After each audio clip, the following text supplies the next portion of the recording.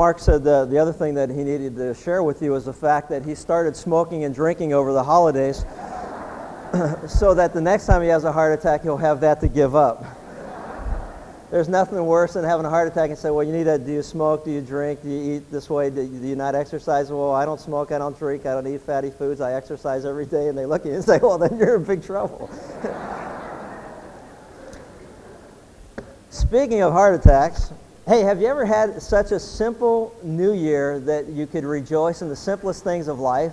I mean, when people say, did you have a happy New Year? Hey, I got up and took a shower. That was great. I mean, think about it.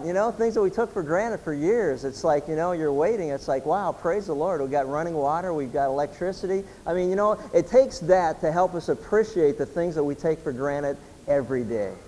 And so if that's not a reason to praise God, I don't know what is. And so fortunately, we didn't have to deal with some of the things that some of us were concerned about. But speaking of heart attacks, a nice segue. Do you like that? That was pretty smooth, wasn't it? New Year and everything. Middle-aged woman had a heart attack, was taken to the hospital. While she was on the operating table, she had a near-death experience. And seeing God, she asked him if this was it. And he said no. He said, you have another 40 years, 2 months, and 8 days to live. So upon recovery, the woman decided to stay in the hospital, have a facelift, some liposuction, a little breast augmentation, a tummy tuck. She had her hairdresser come, change the color of her hair before she was released from the hospital. She figured since she had such a long life ahead of her that she might as well make the most of it. So as they check out of the hospital, she's crossing the street, and as she's crossing the street, she was hit by an ambulance and killed instantly. As she's standing before God, she said, Lord, what's up? That you told me I had 40 more years to live. I had a long life ahead of me. And he goes, oh, I'm sorry. I didn't recognize you.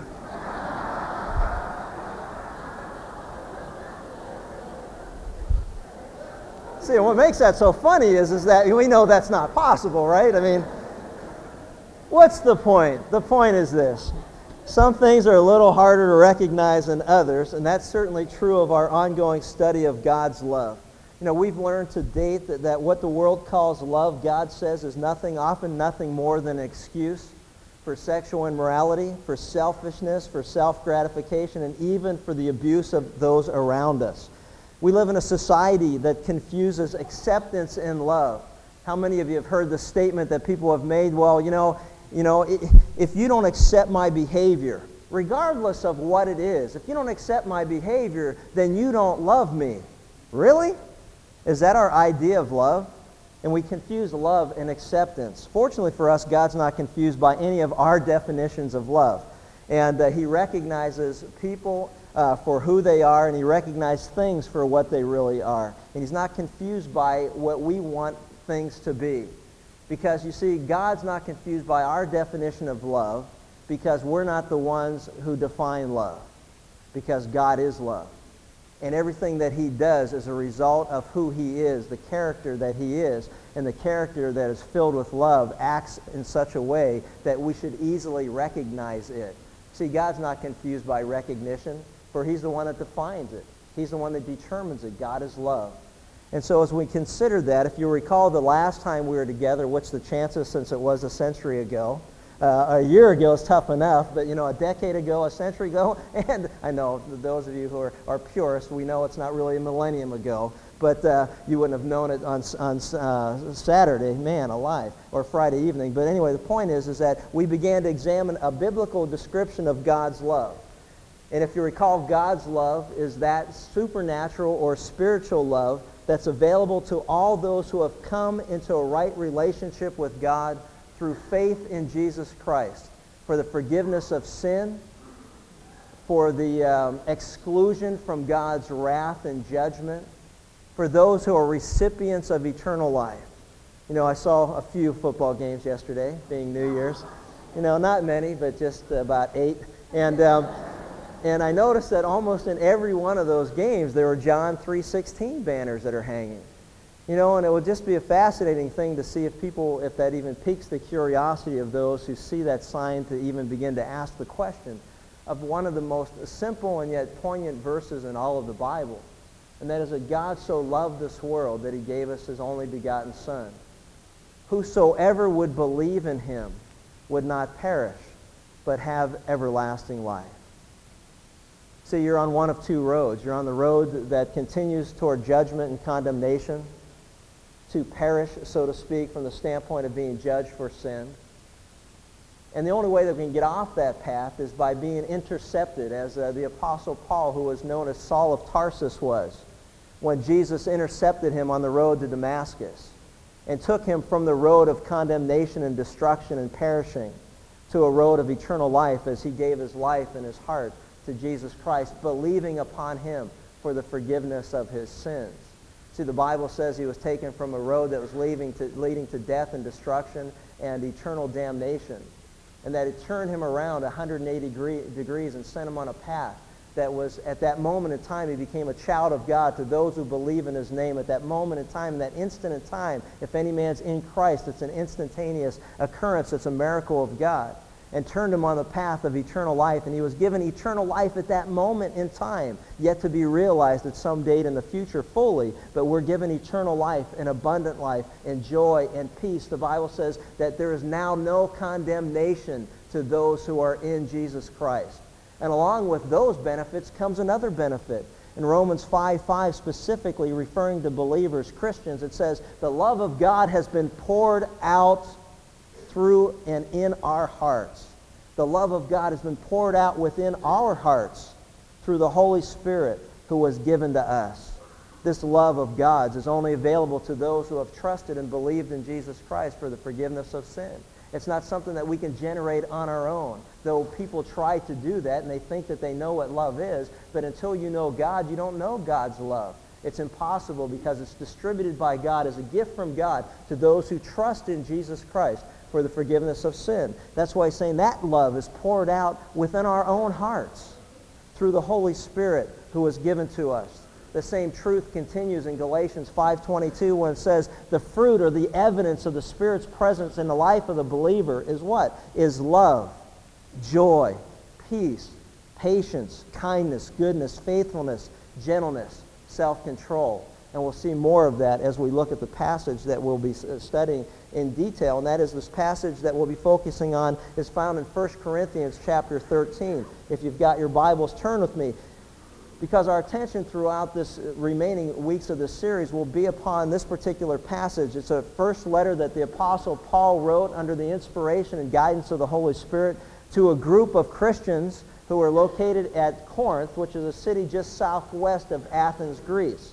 And in this particular passage, we notice that God has much to say about love. And in fact, we're going to see the necessity of God's love as is outlined for us in this particular passage. But if you've got your Bibles, turn with me to 1 Corinthians chapter 13. Many of you who have been to weddings have probably seen or heard this read somewhere in the course of the wedding ceremony.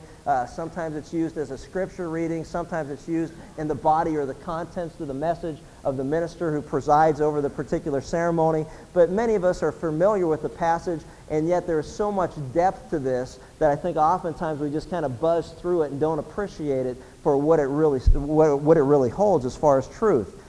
We read the words, "If I speak with the tongue of men and of angels, but do not have love, I become a noisy gong or a clanging cymbal. And if I have the gift of prophecy and know all mysteries and all knowledge, and if I have all faith so as to remove mountains, but do not have love, I am nothing. And if I give all my possessions to feed the poor, and if I deliver my body to be burned, but do not have love, it profits me nothing. Love is patient. Love is kind. Is not jealous. Love does not brag and is not arrogant. Does not act unbecomingly. Does not seek its own. Is not provoked. Does not take into account a wrong suffered. Does not rejoice in unrighteousness, but rejoices with the truth. Bears all things, believes all things, hopes all things, endures all things. Love never fails. But if there are gifts of prophecy, they will be done away. If there are tongues, they will cease. If there is knowledge, it will be done away. For we know in part, and we prophesy in part, but when the perfect comes, the partial will be done away. When I was a child, I used to speak as a child, think as a child, reason as a child. When I became a man, I did away with childish things. For now we see in a mirror dimly, but then face to face. Now I know in part, but then I shall know fully, just as also I have been fully known. But now abide faith, hope, love, these three. But the greatest of these is love. There's a lot of depth in this passage. And it's important specifically that we understand the context in which we find this passage. So oftentimes, and I think one of the saddest parts of Bible study, if you even want to call it that, because I think it's a stretch to call it Bible study, if we don't study the passage in the context in which it was written. We see oftentimes people will pull something out of a passage or out of a chapter or out of a book, and then they'll put it all together and they'll try to make it say something that it was never intended to say by God. And so the passage is very critical in the context in which it was written. What was going on at the particular time to this particular group of people that was written to? Where is it found in the body of the letter in which it was written? What precedes it? What follows it? How's it all tie together? Because it helps us more fully appreciate and understand some of the problems that these people were dealing with and why God would go to such great lengths to give us the context and the depth of the passage that he does in the midst of what he was trying to tell them in other areas of life. In fact, if you turn back to 1 Corinthians chapter 3, you're going to see that basically this sets the tone for the letter, but the letter helps us to understand that this group of believers, these Christians, were not a very mature group of people. In 1 Corinthians 3, starting with verse 1, it says, "And I, brethren, could not speak to you as to spiritual men, but as to men of flesh, as to babes in Christ." He says, "I gave you milk to drink, not solid food, for you were not able to receive it. Indeed, even now you're still not able, for you are still fleshly," the Bible says, or carnal, or you're still acting in a way as if somehow or another God hasn't changed your heart and he hasn't changed your life. He says, "You're still fleshly, for since there's still jealousy and strife among you, are you not fleshly, and are you not walking like mere men?" Isn't that amazing? I mean, God doesn't hold back. In our politically correct culture, God would have a real problem, wouldn't he? And we notice that all around us because the Word of God is profitable for what? For teaching, for reproof, for rebuke, for training in righteousness. I mean, God oftentimes, as I'm reading through the Bible, man, I'm getting a good spanking from God. I don't know about you, but you start reading through it and you go, whoa, you know what? He's taking me out to the woodshed and he's whooping me good. Only because I deserve it. And I'm looking at it, and see, that's why it's a lamp unto our feet and a light unto our path. The Word of God's living and active, sharper than any two-edged sword. It's able to discern or cut through all the baloney of our life and able to meet us right where we are. And God's saying, hey, man, this is you. See, what Paul was saying to the Corinthians was, hey, I wanted to tell you some more things about God and get into deeper truths, but you haven't even begun to apply the things that you've heard already, and I still got to talk to you as if you were a little baby. I want to teach you. I want to give you solid meat, but we still got to give you milk because you can't even handle the milk yet. The writer of the Hebrews said the same thing. He said, man, I'd like to give you some deeper truths of God, but you can't handle it. You can't handle the truth. So we got to start with the beginning and go all through it. So it's real important that we understand that in the context in which we find 1 Corinthians 13, we find a rebuke to a group of people who continue to live their life as if they are in the world still. And what the Bible means by in the world are people that, you know what, even though they've come to saving knowledge or they've come to trust in Jesus Christ, they believe that he died for their sins. They believe that he went to the cross in their place. They believe that he rose again from the dead and that he ascended into heaven, and one day he'll come again in glory to judge the living and the dead. They believe all of that in their heart, and yet they haven't assimilated it into how they live their life. Wow, can you believe there are Christians that are like that? That's so hard to believe. It's like, think about it. You know, if you've come into faith, if you've come into genuine faith in Jesus Christ, if old things have really passed away and all things become new, it should be easy to see that. It should be recognizable by those around you who knew you before and now know you now, what your life was like before you were in Christ, what your life is like since. It always amazes me when I hear people give testimony of how they came to trust in Jesus Christ, and yet he hasn't done anything in their life. That's a scary thought. Because the Bible says to examine ourselves to see if we're really in the faith. From a scriptural standpoint and from an objective standard, we got to look and see what God says a Christian really is, regardless of what we think one is. I know that in my own life as I was confronted with, hey, when did you become a Christian? Well, I went to a big name brand church. I even was baptized. I was confirmed. I went through all the, the things that I was supposed to do. What do you mean, when did I become a Christian? A Christian is a person who believes in God. I've always been a Christian. No, not according to God's definition. See, we got a problem defining Christianity just like we have a problem defining love and defining anything else that we want to define. God says, you're not the one who defines it. I'm the one who defines it. And by definition, a Christian is a person who has come to recognize that they are sinners before God. They are hopelessly lost. There is no hope for them. They are, indeed, as God says, condemned before God because they are sinners, which means they fall short of the standards that God has set. That God has set certain standards for living, and if you fall short of those standards, then you are a sinner by God's definition. If you've lied, if you've cheated, if you've stolen, regardless of how you rationalize and justify it, if God hasn't always been first in your life, if you've ever taken the Lord's name in vain, and those are just the top 10 of 613. And the point of all of it is that none of us can live that way. So a Christian is a person who at one point recognizes that they are in deep trouble before God and they are on the road to condemnation and hell for eternity. And they cry out to God, forgive me for my sins. What must I do to be saved? You must believe on the Lord Jesus Christ and on Him alone, and God will save you from that ultimate fate of judgment.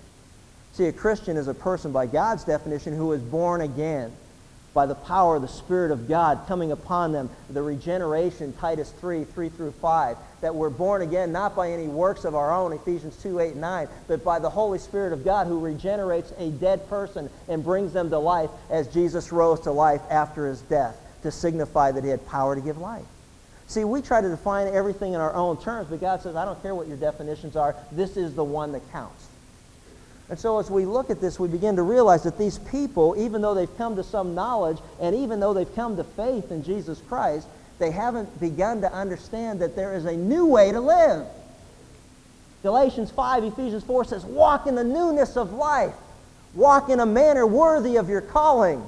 Live a life that's now pleasing to God, not because that's how you're getting to heaven, but because that's how you respond to the grace that He's already given you and the regeneration of your life. Now walk as if you understand what He's saying. And that's what the Word of God's all about. That's why we got to study the Bible, because I don't know how to live as a Christian without this. I don't know about you, but that's what frightens me about churches today. How can you be equipped to do the work of ministry? How can you be equipped to walk a life that's more pleasing to God? How can you know what the way and the manner of God is and how the life that He wants you to live if you're not exposed to God's truth? I don't know how to be a Christian. It was like when I gave my life to Jesus Christ, the only way I even knew how to do that was because somebody shared the Word of God with me. And then once that took place, it's like, okay, now what? Hey, then get into the book. Here it is, rule book, guidelines, everything you need to know on how to walk and live as a believer. Problem, though, is that many of us don't read it. Hey, there's a good commitment for a new year, a new century, new decade, new millennium, whatever. It doesn't really matter because every day is a gift from God. This may be the only day that you have. You might as well start it on the right note. Read it. Lord, if there's any wicked way in me, if there's anything that needs changing, hey, show me in your Word what it is. You pray that prayer, I guarantee you start writing. Lord, show me. Show me. It's like you don't have to show me. I already know when I ask you ahead of time. Because if you've come to know Christ, the Spirit of God lives within you, and He's telling you already. He's convicting you of sin, righteousness, and judgment. He's telling you, hey, what are you doing that for? You don't live that way anymore. You don't talk that way anymore. You don't do those things anymore. But see, the Corinthian church, they didn't get it yet. But that's what the Word of God was, to help them to live a life that was more pleasing to their God. So as we look at this, the context is real important. If you've got your Bibles, look and notice something that's taken place. What precedes 1 Corinthians 13 is a discourse on spiritual gifts. many people don't know or understand, but the Word of God helps us to, and that's this. When you believe or put your faith and trust in Jesus Christ, the Holy Spirit of God distributes as He wishes to all God's kids spiritual gift or gifts. And so their argument that was taking place, in fact, it was a major point of division in their life, was over these gifts that God was giving. They would see these gifts made manifest or openly visible to those around them, and they were arguing and they were divisive about the fact that, hey, I want that gift God's given. That's kind of like if you had a choice at Christmas time, and you know, if any of you do those white elephant things this past Christmas where you bring a really cruddy gift, you just look for stuff around your house, and you go, wow, let's get rid of this now. This is a good excuse. But you take it to a party, whatever, and you pass out a gift, and you can take that gift or you can pass it on the next person until finally, and you always want to be last. So you can decide which gift you want, right? Well, what happened was God distributes or gives gifts as He wishes, and He desires, and He chooses. And then all these people thought it was a white elephant thing where they could pick and choose which gift that they wanted. Oh, you have that gift. Well, I'm last in line. I'll take that one, and you can take this one. I don't want this one. And they were arguing and debating and fighting over which gifts were more important than the others. And as a result, who was more important than the rest of the people that were at the church? It was an amazing thing. And so as we look at this, that's what was going on that leads us into 1 Corinthians 13, and the debate over certain gifts that we see in 1 Corinthians 14 was the gifts of prophecy, and we'll talk about that in a minute, or the gifts of tongues, and we'll talk about that in a minute, because he uses it in the context to help us understand what God's love is all about. And so as it's sandwiched in between this, it helps us to better understand what it is that God wants us to recognize as far as love is concerned. See, notice what he says in 1 Corinthians 12:31. Earnestly desire the greater gifts, and I show you still more an excellent way. A most excellent way to live. It's an exaggeration. It comes from a Greek word in the English, which is hyperbole, and it refers to overstating a point for emphasis. The way of God's love needs to be exaggerated for emphasis. And he's going to exaggerate it in the context so that we fully understand how important God's love is in the overall scope of living our lives. There is nothing, as we'll see, that is more important than God's love being at the center of everything that we say and everything that we do. And so that is the context that we're going to see as we're going through it. Now, if you've got a pencil or a pen with you, we're going to divide it into three sections. 1 Corinthians 13 has 3 paragraphs. The first one is the first 3 verses. So if you've got a pen, you can just kind of underline after the 3rd verse. That'll be the first section or first paragraph that we'll look at. And in this particular paragraph, it shows us that God's love is necessary for all that we say and do, and that without it, life becomes meaningless and empty and it doesn't make any sense. The second paragraph goes from verses 4 through 7. You can put a little bracket around it or whatever you'd like to do to understand the body of it better. But we're going to take a look at that. And it shows God's love is different from natural human responses. And we're going to look at that next time we get together. God's love, as you will see, is supernaturally different than what our natural human response is or was. And when I read this, I go, whoa, that was my whole life before I came to know Christ. And God says, now you need to respond in a different way, and he enables us and empowers us to do that. Then the last paragraph is verses 8 through 13, and it just shows us that love is greater, God's love is greater than spiritual gifts and greater than faith and even hope. So as we look at all this, we're going to see the necessity of God's love as it's revealed in 1 Corinthians 13. Now, for those of you who are really sharp and on top of things, you'll notice that the last time we were together, we went into great detail, so I'm just going to touch on it briefly, that without God's love, we see in verse 1, that without God's love, our communication, God says, is ineffective. It says, if I speak with the tongues of men, and it's saying if it was so, and in this particular case it's not possible, but what he's pointing out for the sake of exaggeration. Remember, everything here is going to be exaggerated to the extreme. So don't miss out on what the point is by getting hung up on the exaggeration. The exaggeration is there for the point of helping us to focus on the importance of God's love. He says, if, and even if I could, speak in all the tongues of men. We learned that glossae, the Greek word, is where we get the English word glossary, or a listing of words or an understanding of words. He's saying, even if I could speak in the tongue of every language known to man. Now, if you were watching any of your New Year's Day or New Year's Eve celebrations around the world, one of the things that really jumped out was, I think it was the 4th stop in an unlimited number of stops to celebrate the New Year around the world. I think the first one was a little island, Millennium Island, which they renamed, for that particular purpose. Then the next one was in New Zealand. The next one was in Australia. And then the one that I happened to catch, because it was actually 7 or 8 in the morning, and not 2 in the morning. I wasn't that excited about all these stops, but was in Indonesia.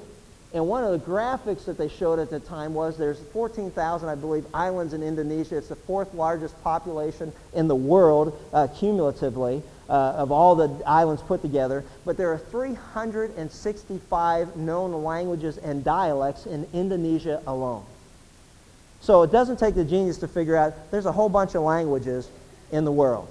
And the point that God is making is this: and even if you were sharp enough to speak in every language of the world, wow, that would be impressive. He says, and even if you were sharp enough to speak in the language of angels, which we see in 2 Corinthians 12, there's a heavenly language that men were forbidden to utter. Paul was taken into the third heaven, or the presence of God himself, heard a language that was spoken there that wasn't spoken anywhere else in the world as a heavenly language, and God forbid him from even sharing what that is, and the Word of God doesn't give us any insight into what that language is, and it really doesn't make any difference. And this is what I'm saying, don't get hung up on these things, because the point isn't all the languages, and the point isn't the heavenly language, and the point isn't anything other than this: if I could speak with the tongues of men and angels, but I don't have love, I've become a noisy gong or a clanging cymbal. The point is very simple.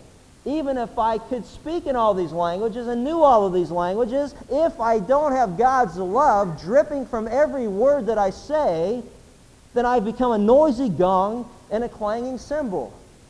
So as a challenge to each of us, including myself, we need to recognize what the Word of God says about speaking to one another. Ephesians 4:15 says, speak the truth in love. God doesn't want us to sacrifice truth on the altar of being politically correct, but He does want us to speak the truth when we speak it, to speak it in love. We need to learn how to do that better, don't you think? I mean, for example, when your wife, gentlemen, this is just for the fellas here, gentlemen, when your wife says to you, do I look good in this outfit? You have to stop and think before you answer. We don't want to sacrifice truth, because if you don't like it, she may end up wearing it a lot if you tell her that you like it. Do you like my hairstyle? And it's hard to really speak the truth in love when she's shaking her head yes, and that's kind of conditioning your response. Do you like my new outfit? Do you like my new hairstyle? Do you? And it's and you got to think, because you're in trouble here. You're on dangerous, thin ice. And you've been there before, and it breaks, and you go down for a long time. And she doesn't reach out to help you. You're on your own. But I got to throw something back to the ladies now. If you don't want to hear something other than what you want to hear, then tell us what to say. You know what I'm saying? Because that's less than honest if you're not open to any response. But speak the truth in love, right? And so the question is, what do you say? Suggestion. Honey, the other outfit that you have, such and such, more genuinely captures your beauty and your radiance more so than this one. Right? Ladies, help me out. I don't know. I'm looking for help here. Wouldn't that be better though? Hey, did you like that? Yeah, when you die, you just fall over and die right there and then. But it's true, isn't it? I mean, isn't there ways to say things but to speak the truth in love? I think I've mentioned to you, when I was a little kid, my grandmother made a cherry pie. And I was being nice because she made a cherry pie. And I went, whoa, my favorite cherry pie. 40-some years later, I'm forcing down cherry pies. It's like I can't stand cherry pie. It's disgusting. But every time, I made you your favorite. I lied to you. But I can't do that now. 40 years later, I could kill her. 40 years, and she's going, I hate making cherry pies. We could be free from all of this, but But, at some point, someone's got to tell the truth, right? Speak the truth in love. Because if we don't speak the truth and we condition ourselves to just hear what we want to hear, then what kind of intimacy is involved in our relationships with one another? See, God has a lot to say about what we should say and not say, and how we should say it. But to speak the truth in love, that's an amazing thing. The Bible says a lot about it. If you'll recall from our study in the book of James, we learned that our tongues can either be a source of great blessing or a cursing in the lives of those around us. We can choose to build others up with our words, or we can tear them down.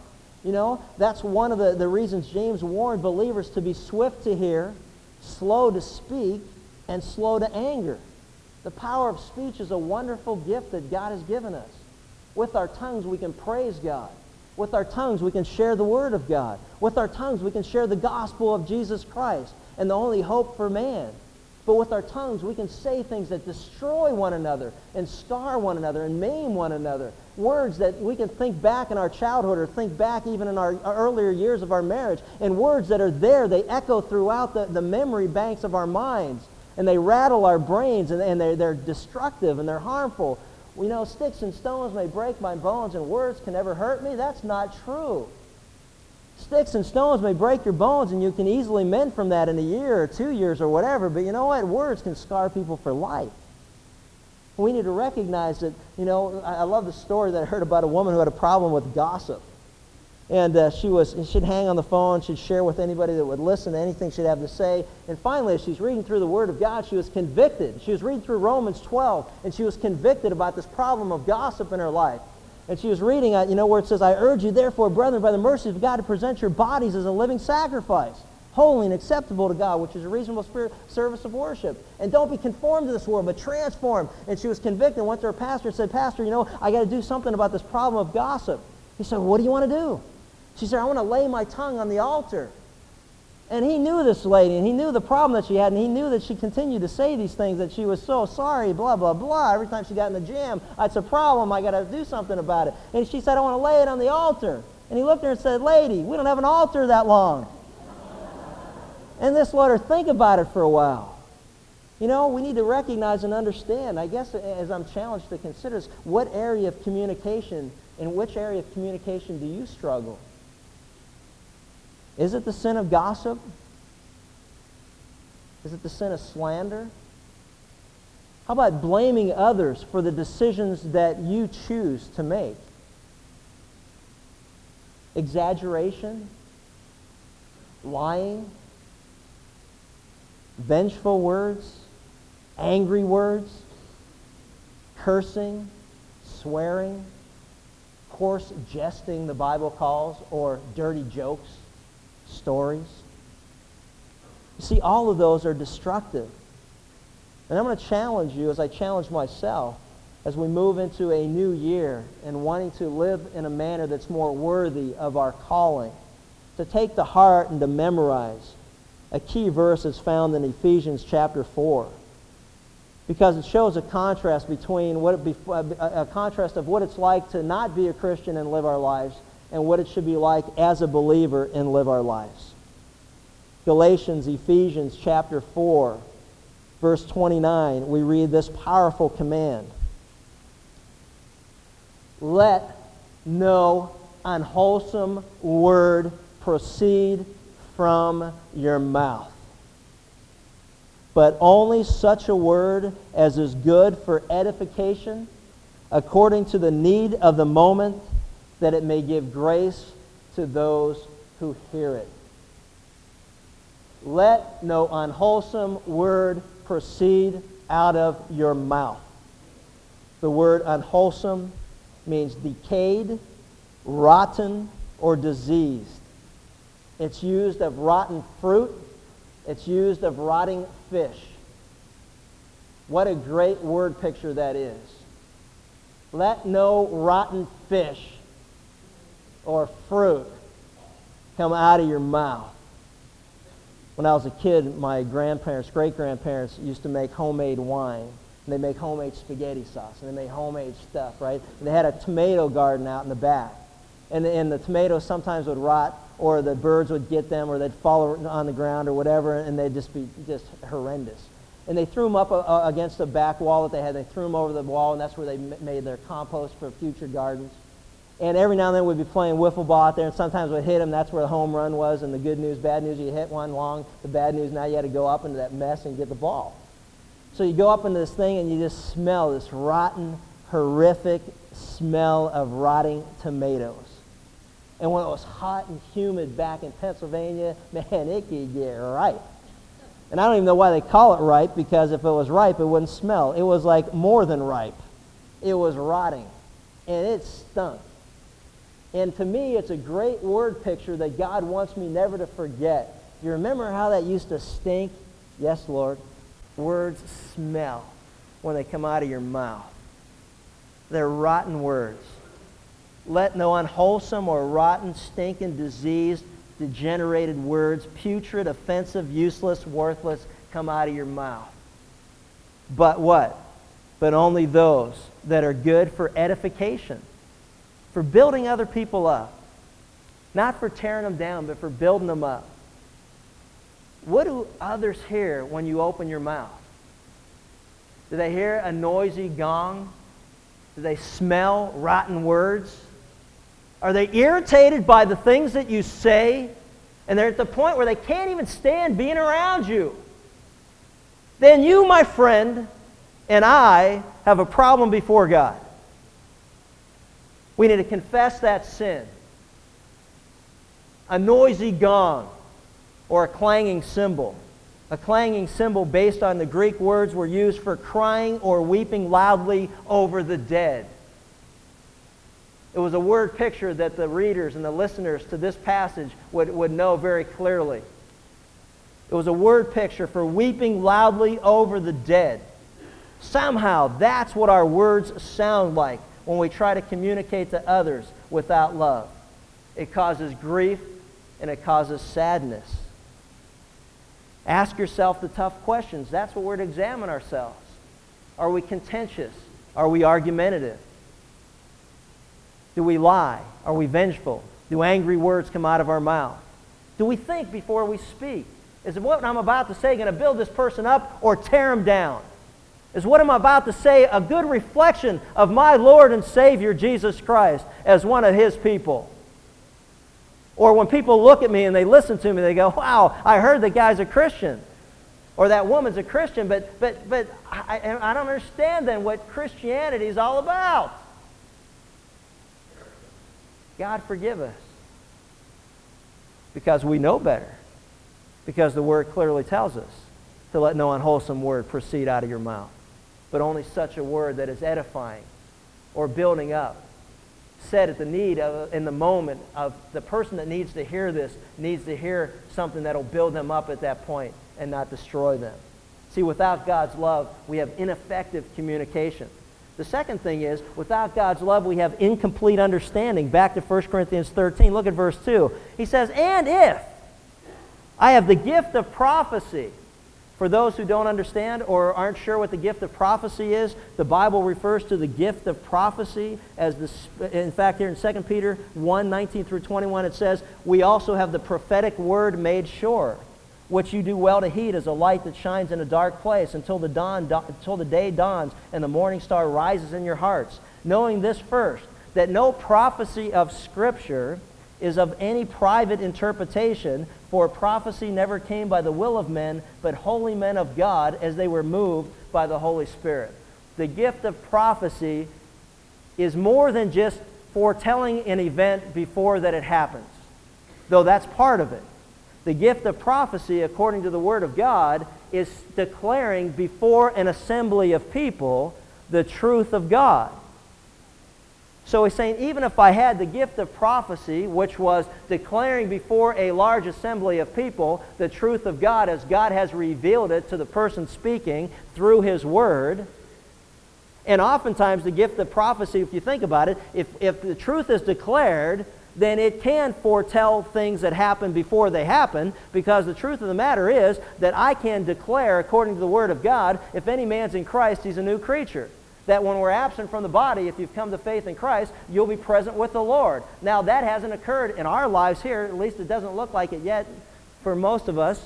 Some there's questionable. We might have to nudge the guy next to you there. But just in case, he may have left us and is in the presence of God. But the point is this, that is an event that takes place in the future. Just as so many things that God tells us will be events that take place in the future. We can foretell those events, but it's declaring the truth before an assembly. He's saying, and if I have the gift of prophecy, and notice this, and know what? All mysteries. A mystery in the Word of God, by definition, is simply something that God had not revealed up to a certain point, and then He reveals it. For example, in the Old Testament, it is very hard to find any evidence of, quote, the church, or that God's program would be extended beyond the Jewish people. But the church, or the mystery that is now revealed, is because the Jews rejected Jesus Christ. He came unto His own, and His own did not receive Him. That God used the Gentile world to make the Jews jealous, that God now has extended His grace and forgiveness to all who receive Him. Whosoever will may come, the Bible says. And so God, up to that point in time, had not revealed this mystery. It was unknown, but now it's revealed. We know, because the Word of God reveals that. Ephesians 5 is a great chapter on that, talking about the mystery of the church, but now it's revealed. So he's saying that even if you knew everything that God has yet to even reveal, he says, and if I have all knowledge, and knowledge is a good thing, but it's talking about everything that God wants us to know. Even if you could know everything that God wants us to know that's even possible for us to know. And all you got to do is read in the book of Job, where Job begins to be asked questions by God, a series of questions that, confound Job to the point he says, man, I'm really stupid. Sometimes I question you, and I think, maybe I shouldn't, and I'm going to just start, some of us are like that, aren't we? God, why do you do this? Why do you do that? Why aren't you doing it this way? Why don't you do it that way? And to Job, he said, hey, where were you when I laid the foundation of the earth? Where were you when I hung the stars in the space? Where were you when I set the seasons? Where were you when I did this, that, and the other thing? And he kept going on. It was like, okay. At the end of all, he said, I got a good idea in the future. I'm not going to ask you anything other than the questions that I want you to tell me so that I can understand more of who you are. But I will never question you, because the Bible says it's like the potter being questioned by the pot. When was the last time you walked through your house and you saw a vase? That's if you bought it at Kmart. Or a vase, if you got, paid something a lot more money for it. But, that's the difference between a vase and a vase. That's just the way it is. But when was the last time you ever heard something sitting there saying, hey, I don't like the way I was made? Duh. It doesn't happen. But we do that all the time with God. He says, hey, I made you. And you go, duh, why? Why'd you do that? He says, you know what? Stop asking me those stupid questions. And if you'll start to listen more, I'll teach you. So the point is, he said, even if you knew all that stuff, and notice this, and even if I have all faith, there's a gift of faith that he says that you could even move mountains. If you had the faith of a mustard seed, Jesus told his disciples at one point, he says, if you had a faith of a mustard seed, the smallest seed known, he said, even if you had that amount of faith, you could tell that mountain to go from here to there. If you could even do that. Now, the point of exaggeration is to help us understand the importance of what he's about to say. If you knew all mysteries, if you had the gift of prophecy, if you had all knowledge that there was to have, and if you had all faith as to even remove mountains, but you don't have love, you're nothing. Why? Because no one will care what you know until they know how much you care. God isn't placing a premium on ignorance. So some of us go, all I've got to do is have love, and then I don't have to worry about studying the Bible. No. We are commanded to meditate on the Word of God, to study the Word of God, to dig into the Word of God, so that God can reveal more and more of Himself and His character and how He wants us to live. We're commanded to do that. So ignorance is not an option. You can't check that box. But never misunderstand the fact that it doesn't matter how much you know if you don't express what you know and dripped in the language of God's love. People won't care what you have to say. Some of the most brilliant minds in the world have zero influence on the lives of people around them. And you know why? Because people around them know they don't care about them, And all they care about is sharing how much they know. And there is nothing that'll gag you quicker than that. You know, PhD, piled higher and deeper if it's not dripped in God's love. You know what I'm saying? And that's not putting a premium on ignorance, and don't misunderstand what I'm saying. But the bottom line is this: it doesn't matter how much you know until people know how much you care. And the last thing is insufficient giving.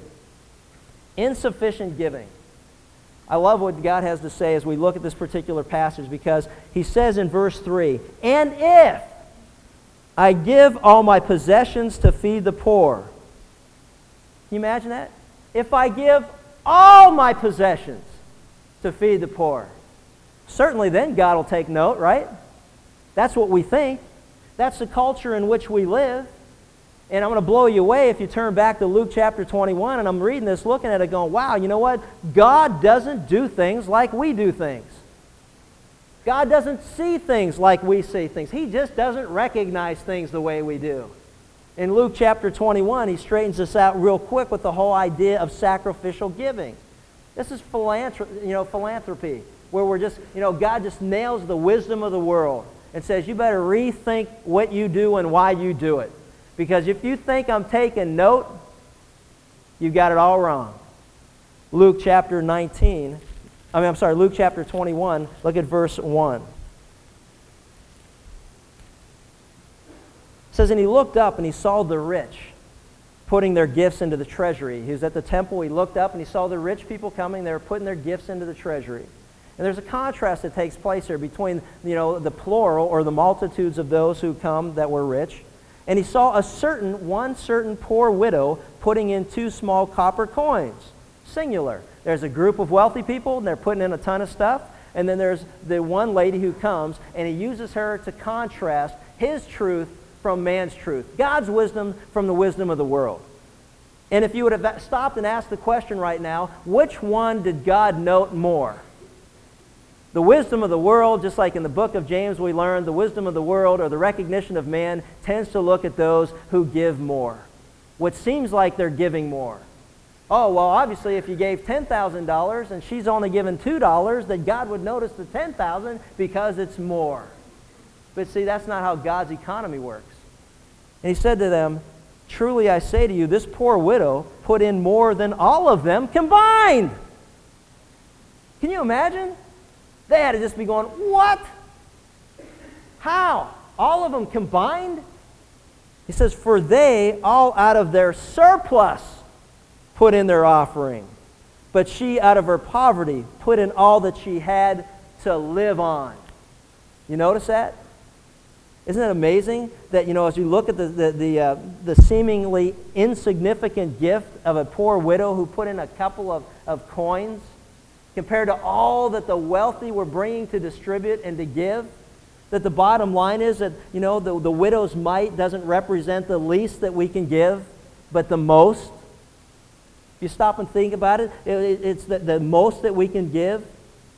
When it comes to giving, God sees more than the portion that we give, but he sees the proportion in which we give. God's not hung up on the quantity, but what he is concerned about is the quality, the motivation. See, the world that we live in, and then we just come out of, Christmas. And man, I'll tell you what, if you were like us, you got a million phone calls and letters, and man, everybody wants something, right? And they're all preying upon the fact that most people give 70% of what they give during the year in the month of December. And so they're fighting to get that dollar, because there are people who are motivated to give only at that time of year because whatever reason they are motivated to do it. The spirit of giving is upon them. They're feeling a little more generous at that particular time of the year, and they're motivated to do so.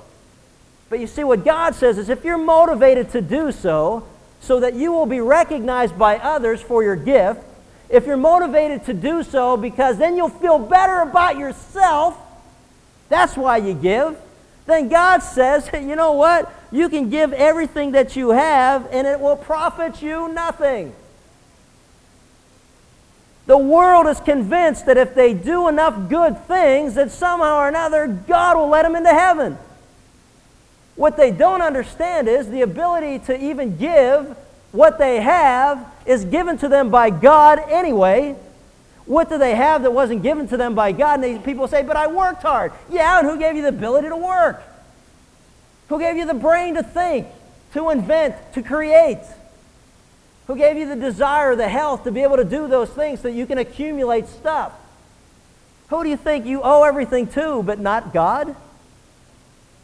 So what God's saying is you can't buy your way into heaven. Why? God doesn't need our money. He's not broke. And the reason He's not broke is He owns it all. It's all His.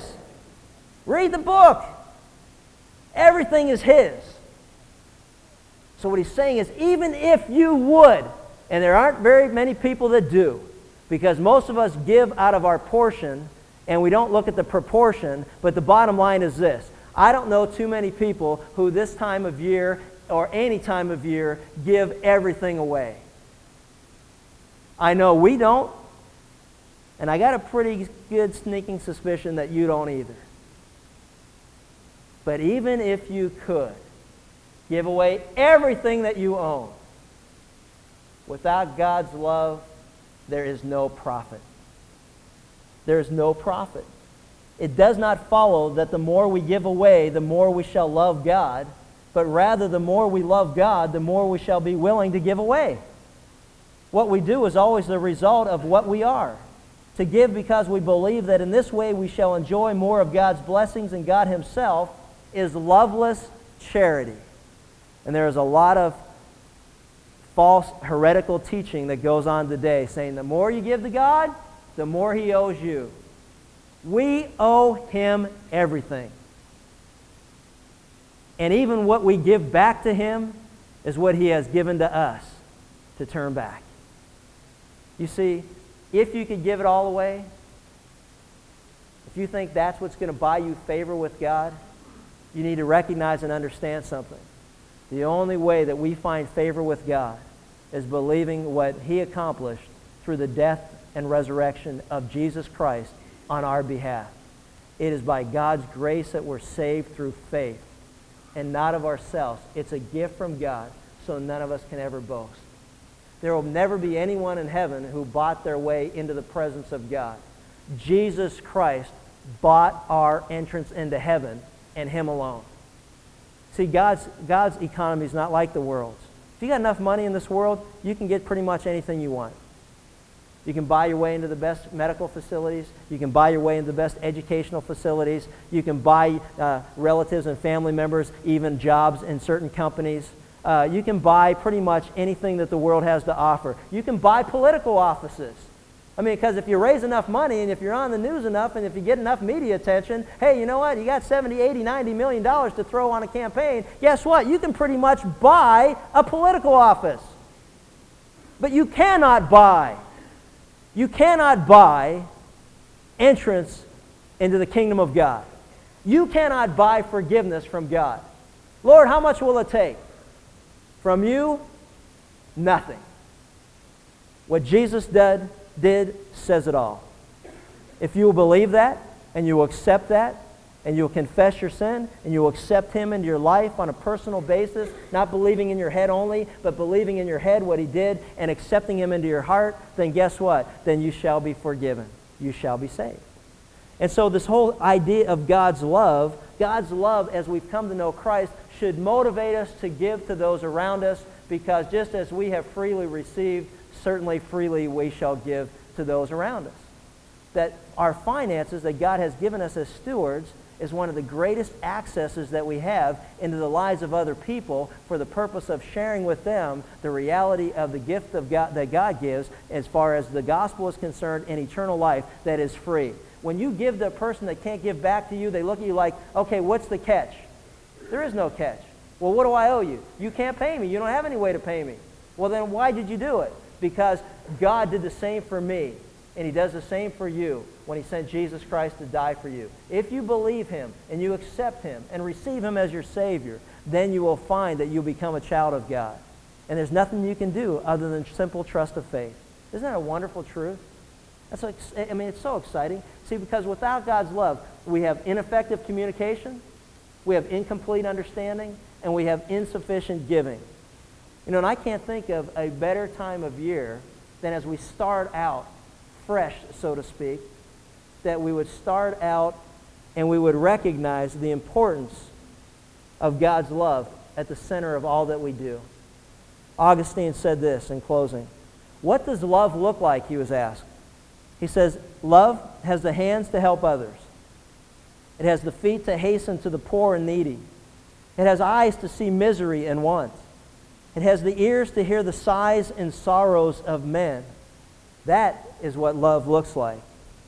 And to that I'd like to add this, that God's love has the lips to speak the truth in love and encourage those around us with words that build up and do not destroy. Can you make that commitment to do the same in your life? To be quick to hear, to be slow to speak, and to be slow to anger. And when we finally choose the words that we want to share with those around us, may we have run them across the desk of God to get His approval before we say what's about to come out of our mouth. Because we don't want any unwholesome word to proceed from our mouth, but only a word such as edifying or building up for the need of the moment to the person who is about to hear what you're about to say. May you be gracious in what you say to those around you. And I guarantee you that once we are gracious to them and they know how much we love them and care for them, then they will want to know how much we know about the God that we serve. Father, we just thank you. We look forward to this study as we go through 1 Corinthians 13 and just the depth that's there, the description that you give us, and all of the depth and truth that's in there. God, we just pray that we can become people who share and communicate with one another in a loving spirit, in a loving manner, that all the words that we say are a reflection of your grace in our life, that others, as they hear us speak, they'll be more drawn to listen to what we have to say because they know how much we care. God, we just thank you for this gift to be able to communicate with one another. May we never take it for granted. And may we always communicate words that build up and not destroy.